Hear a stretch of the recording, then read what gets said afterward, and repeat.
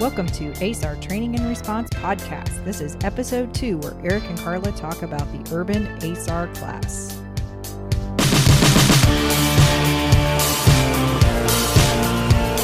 Welcome back to the ASAR Training and Response Podcast. Today with me is Carla Lewis. Hello. And we are going to take a deep dive into the ASAR urban application training that we're working on for 2020.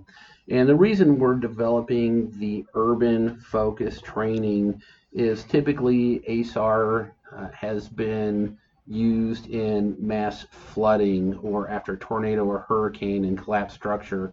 And we're in rural environments or we're in suburbs that have been impacted, but we really haven't had that catastrophic event where we're working in the concrete jungle.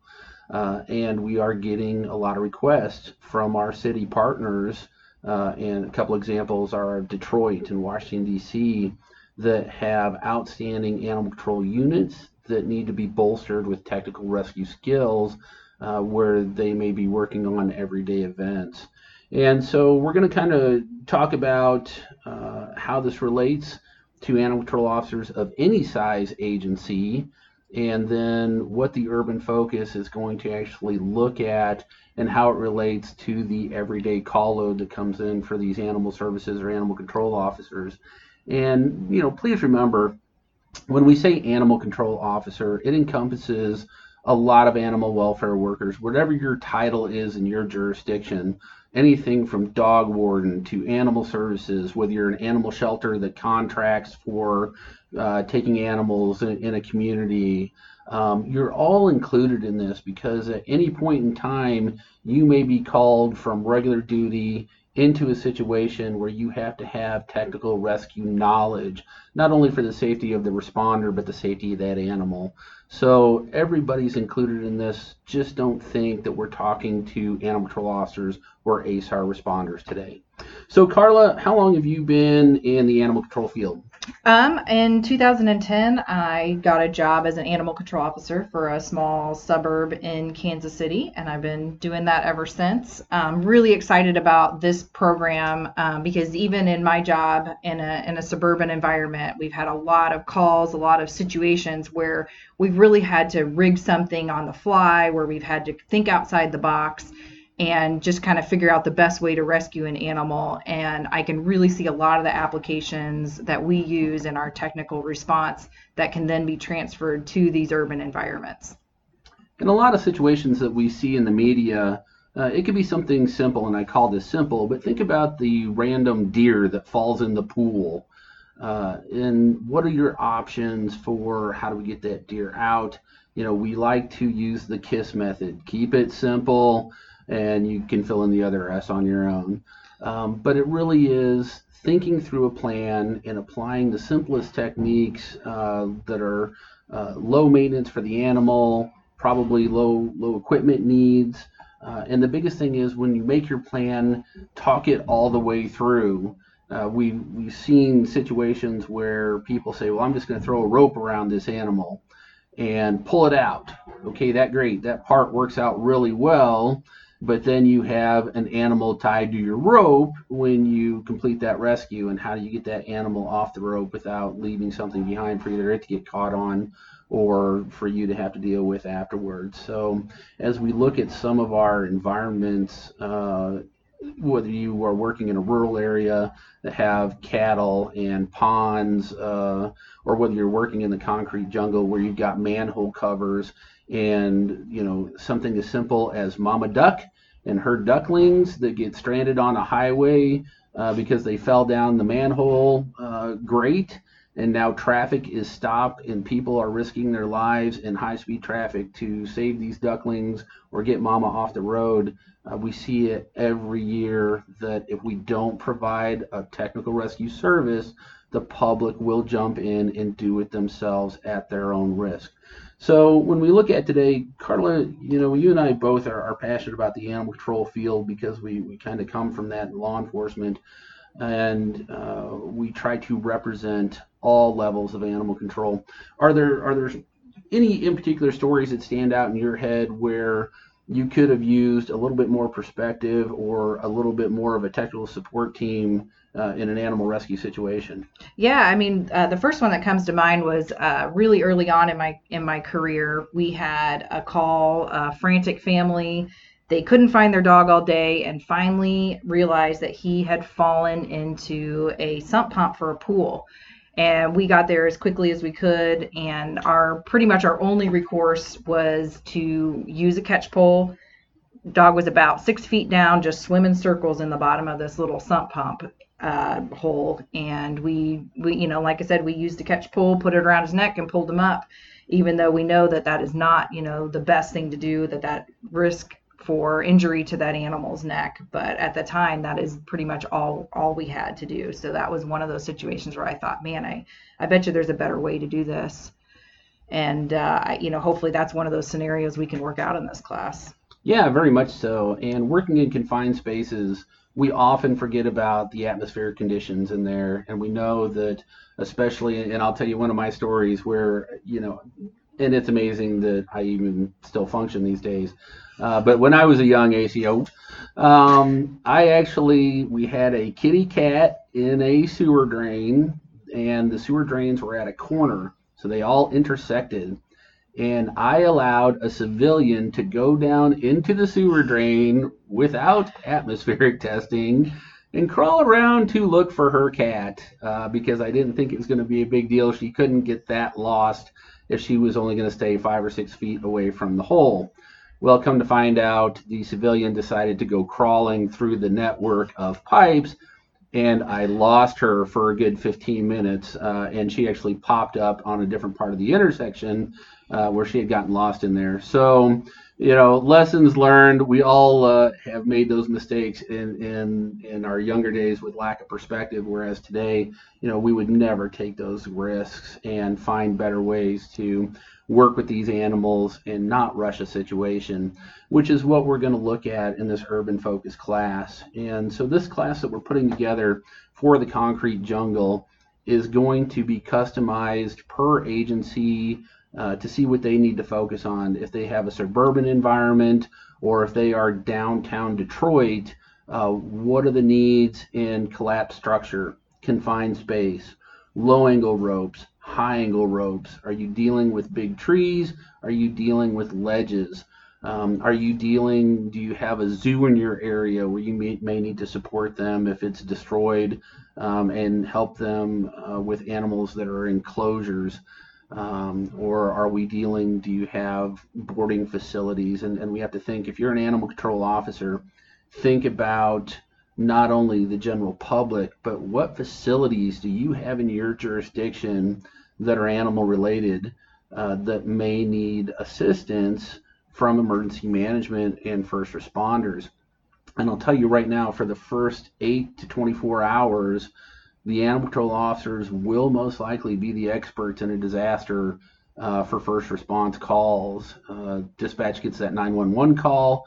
Help, my animal is trapped due to a collapsed structure. I need help getting it out. And so we hoped that they would activate the animal control officer, activate a fire department in support of that. And with any luck, the animal control officer has some technical rescue ability because they've taken an ASAR course and can work side by side with that fire department.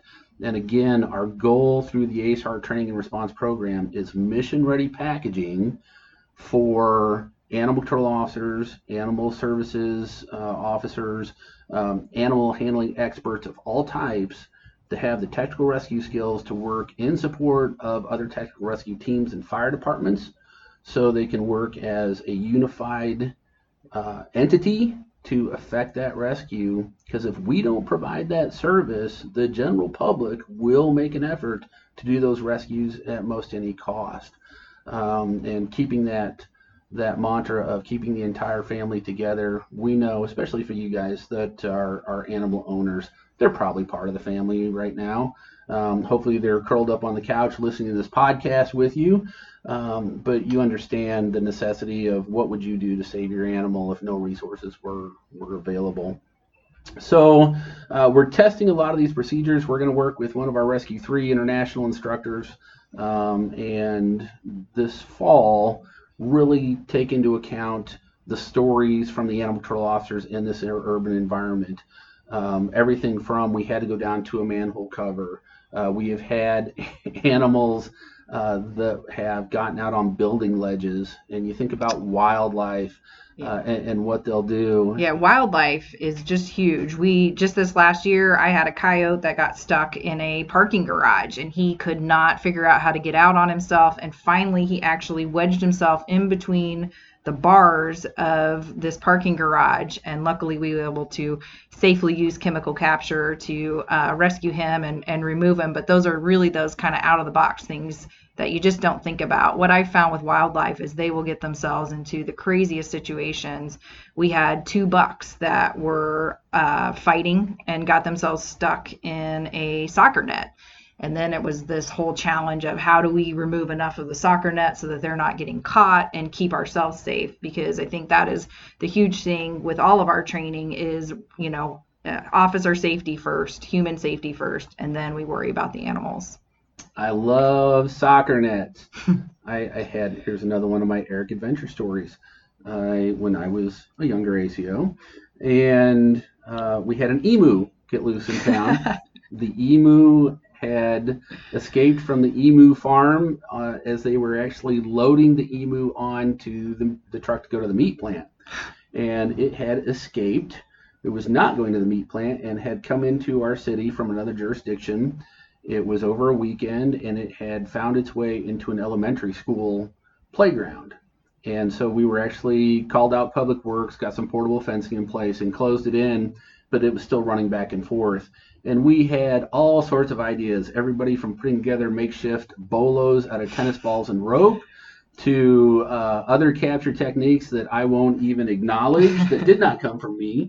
And we finally decided to cut the soccer net down and corner the emu. We were able to wrap it up in the net, and we had an exotic sanctuary that took it on as a rescue, and it's probably still alive and happy to this day. But that's just part of being an animal control officer or dealing with those situations in the field for any first responder.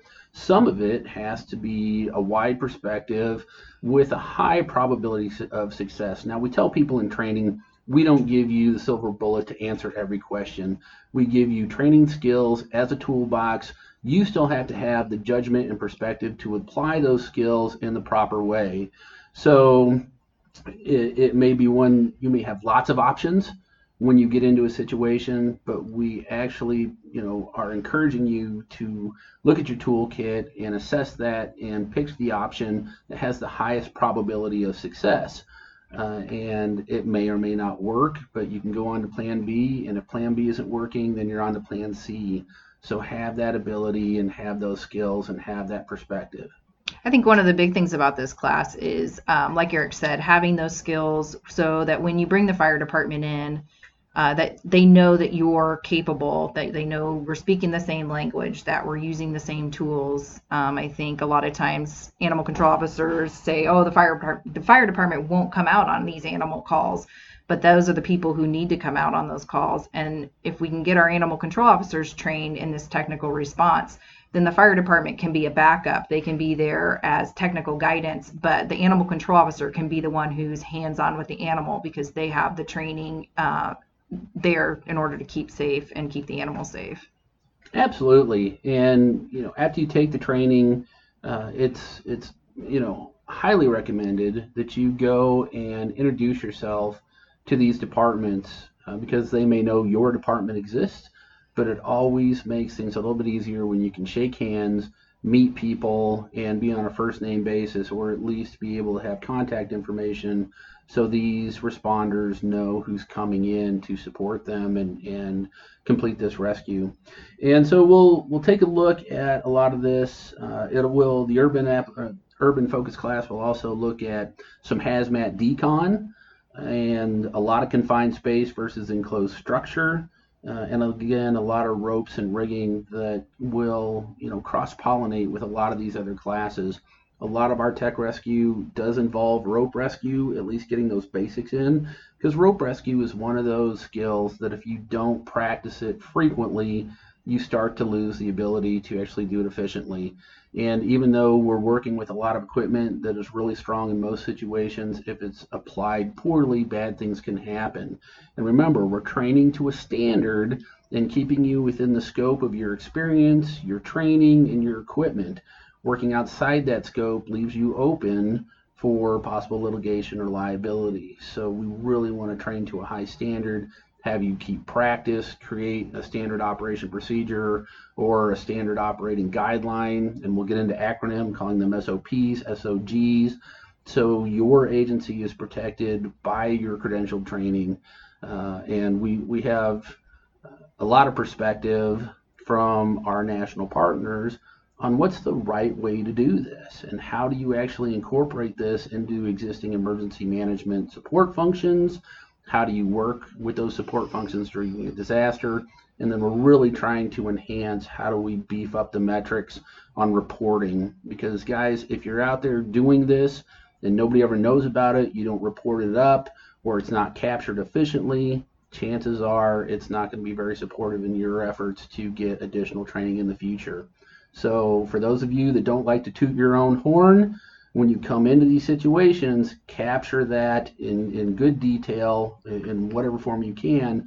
And even if you submit that report and it doesn't go anywhere, you at least have it archived for future reference, because at some point in time, somebody's going to ask you, why do you need this technical rescue training? And you can go back and pull that report, because 2 years ago I had to do this and it could have gone better. So that's going to finish us up for the urban application course. If your agency is looking for urban applications for animal search and rescue technical skills, give us an email at info@asartraining.com and let us know how many are in your jurisdiction. You know, it doesn't have to be a huge city. Right now we're working with Detroit and Washington, D.C., but we can also do regional trainings if you have several cities around you, if you're in a suburb, and it doesn't just have to apply to animal control officers. This will be open to any of our first responders or our civilian teams, our CART teams, our CERT teams that want their technical rescue skill certifications also. So we look forward to seeing you out there in the training field, and be safe. We look forward to talking to you again on another podcast.